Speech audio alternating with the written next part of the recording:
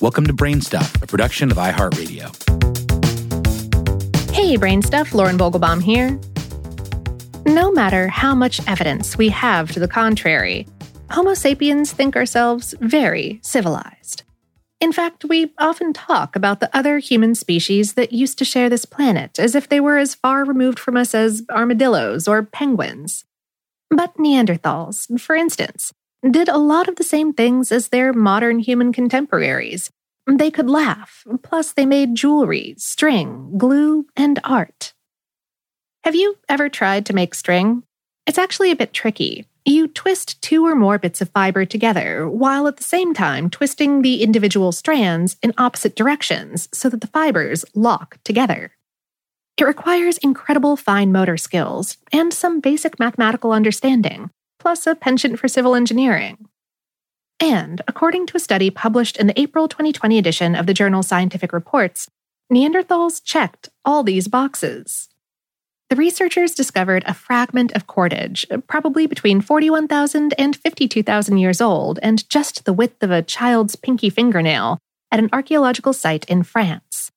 The fragment consists of 3 bundles of fiber twisted together, probably made from the inner bark of an evergreen tree. The string was found stuck to a small stone tool and could possibly have served as a handle for the tool, or it could have been part of the string bag that held it. According to the study, the techniques used to make this fragment of string suggest, quote, much larger fiber technology, which means they could have been making clothes, rope, mats, and nets. Prior to this discovery, the oldest fiber fragments ever discovered were found in modern-day Israel, probably made around 19,000 years ago. And beyond all that, a study published in the December 2020 issue of the journal Scientific Reports finds that Neanderthals almost certainly buried their dead.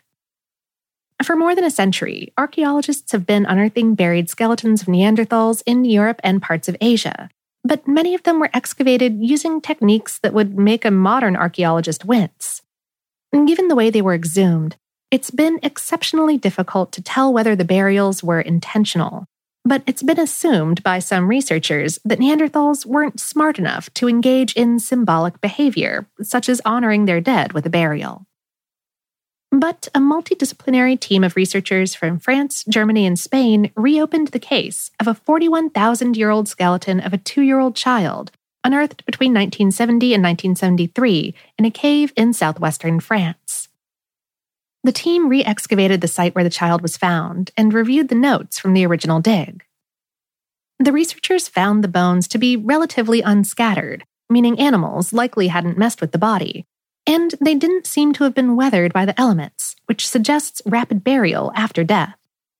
In addition, the bones seemed to have been placed intentionally, with the head pointing east and uphill of the other bones, even though the incline of the hill sloped west.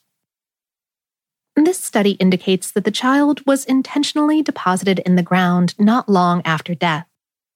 Because the dating of the bones indicates the toddler died not long before Neanderthals winked out of existence, this discovery brings up questions about when Neanderthals adopted funerary practice and how widely it spread before their extinction.